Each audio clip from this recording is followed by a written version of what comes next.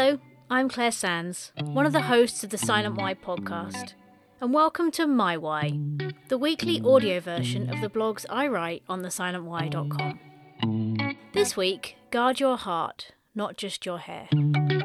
There's a Chinese proverb that says, "You cannot prevent birds of sorrow from flying over your head, but you can prevent them from building nests in your hair." Off the back of recording episode 3 of The Silent Why, where my husband and I share our childless journey, I've been pondering ways we've prevented the birds of sorrow from building nests in our hair. One piece of advice came to mind first, and strongest. Guard your heart. An important concept for facing any loss or grief, and it actually originates from a proverb in the Bible. A proverb is a saying that reflects either a statement of truth or a piece of advice, and you'll see them everywhere, from many countries and cultures. Proverbs 4 says, "Guard your heart above all else, for it determines the course of your life." This particular one actually plays against the adage that many of us hear regularly, "Follow your heart." First of all, I want to define guard, because it could be misinterpreted here to mean shutting off your heart completely and not letting anything in. But the word guard means to protect from damage or harm, which might seem easy, i.e. guarding your house from harm equals let in family and friends, don't let in burglars and murderers. But when it comes to your heart, it's not always that simple to recognise danger and harm. Even as I write this, I'm thinking that with some family and friends, it's not always wise to let them in the house either. The original Hebrew word for heart in this proverb is libacha. Please excuse my pronunciation. And translated, it's a lot more than just an organ that pumps blood around the body. It means the inner man, mind, will and heart. This includes our feelings, emotions, understanding and reasoning. It's the very core and centre of who we are. So how do you guard your heart? Well, the very act of protecting something involves action. If someone's about to stab you and your way of protecting yourself is to stand there motionless and hope it doesn't happen, I hate to break it to you, but you're going to get stabbed. And it's not a one-off action either. Guarding something is a continual effort. They don't remove the security from the crown jewels just because they managed to stop one attempt at someone stealing them. But it's also important to remember that guarding something isn't just keeping bad things out, it's also protecting the good things inside. Stopping someone from stabbing you is protecting your life. Guarding the crown jewels is keeping safe, precious, valuable history and unique, priceless gems. And for you, well, you're protecting your character, your love, your joy, your hope, your peace, your dreams, and all the lovely things inside you, and most of all, your identity. And I might even add another one there, your Hermans. There are many ways to protect your heart. Here's a few I've found helpful over the years. Number 1, work out what is true and what is not true. We all know things we tell ourselves that aren't true. Whether it's an irrational fear, like if I get in that lift I might die. Lift deaths of passengers are barely double figures each year, by the way. Or statements like, if I had more time I could do blank. If I could do blank, then life would be perfect. Everything is awful. Everything is awesome, despite what the Lego song might tell you. No one will ever love me. If I had more money, different body, or the right family, I'd be happy. Being around bad company won't have a negative effect on me. If I'm not always busy, people will think I'm lazy. Excess drinking, drugs, sex, or food is a normal way of coping. If I don't do it, no one will. A baby or a partner would make me complete. Analyse the thoughts that dominate you and work out if they're true or if they're lies. Try to guard your heart from lies and painful words that just hurt you and take you down paths that you shouldn't be wandering. And write down the truths you know and keep them close. I have all the time to be who I'm meant to be. Life isn't perfect for anyone. Life won't always be easy or great, but I can choose to not let it affect my identity. I am worthy of being loved. I'm not expected to be perfect. A work-rest balance is important in life. I'm a beautiful, unique creation. There are people waiting to help me if I reach out. Number 2, don't let your heart and head drift apart. This might sound countercultural, but there's a danger in following our feelings, especially in areas where our emotions are too strong and overpowering. They rarely allow space for our mind to reiterate the truth. I'm sure we can all think of a time we were acting irrationally and someone around us pointed out a simple truth that refocused us. I know I can. And one of the ways I've tried to grow in this area is to remember the truths that I've known in my life and remind myself. It's even more powerful from your own mouth. Use your truths to realign your head and your heart. Number 3. Remember your identity and focus on what's true. Find what makes you uniquely you and what brings you joy, peace, and truth.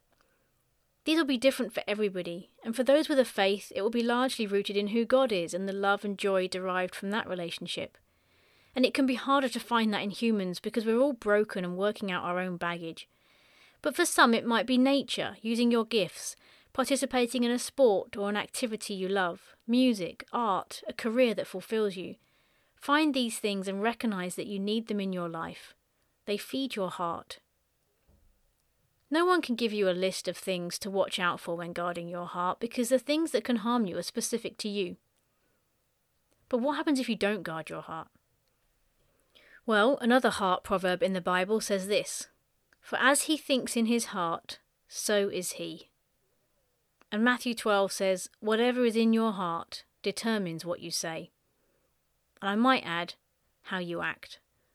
What we allow in and out of our heart spills out through our words and actions to others.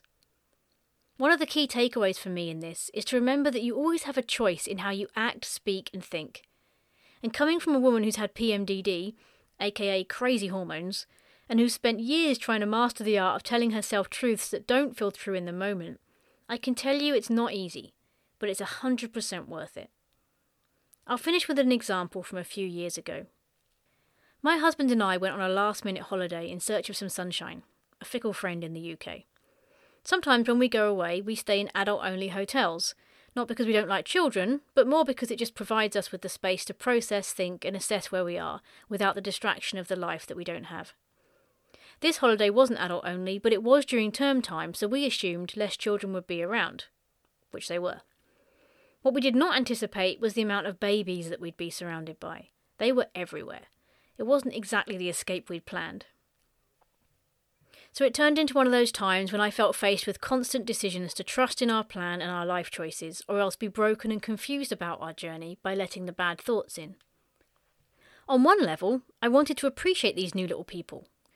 But on another level, it was a constant reminder that our life was different. And as it so often feels around others, less somehow. On the plane on the way home, we were once again surrounded by parents and children, so I chose to put my headphones on and stare out of the window at the endless blue sky. My choice? To ignore it all. But then something happened to disrupt my choice. My husband nudged me and I turned, and I was faced with this. You'll have to look at the blog for the photo, but it's a very sweet little face looking through the seats in front of us, beaming. However, it wasn't just the small, gleeful face that I was confronted with, it was a choice. A. Ignore it, hope it retracted back to where it came from. Why should I help entertain someone else's child? Why can't the parent stop this child from interfering in our flight? Why should I be happy about something I would never have? Why am I being forced into responding to a child when I just want to forget that we can't have a family and go on holiday? B.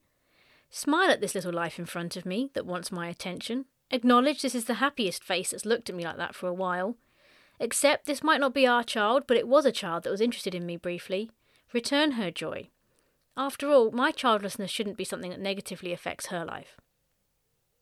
It turned out the decision was less than a split second, because as the child beamed at us, we found ourselves naturally smiling back, my husband pulling faces to get a chuckle. The parents turned and smiled too, grateful for the momentary relief and the decision to engage, not ignore, blessed this little child, and in return brought us unexpected smiles every time her wide eyes peered through the gap to see where we were. If I chose to believe a lie in that moment, it would have been, interactions with children will only bring you pain and sadness. So my subsequent response would have been, shut my eyes, turn away, ignore her, and protect myself. The truth I chose to believe was, smiling back at this little girl will bring her joy. My response? Smile back. The outcome? I was blessed by our interaction, and my heart experienced something wonderful. Of course, I know that won't always be the case. Some children will have no interest in me at all. So the way I guard my heart? Choose my interactions carefully. Philippians 4 says, Summing it all up, friends, I'd say you'll do best by filling your mind and meditating on things true, noble, reputable, authentic, compelling, gracious, the best, not the worst, the beautiful, not the ugly, things to praise, not things to curse. So guard your heart, friends, let in the good, keep out the bad. And yes, it's flipping difficult, confusing and complicated, but it's worth it. Don't guard your heart poorly so you let all the bad influences just march in. And don't guard it too strictly and prevent the blessings from flowing through. Find the balance.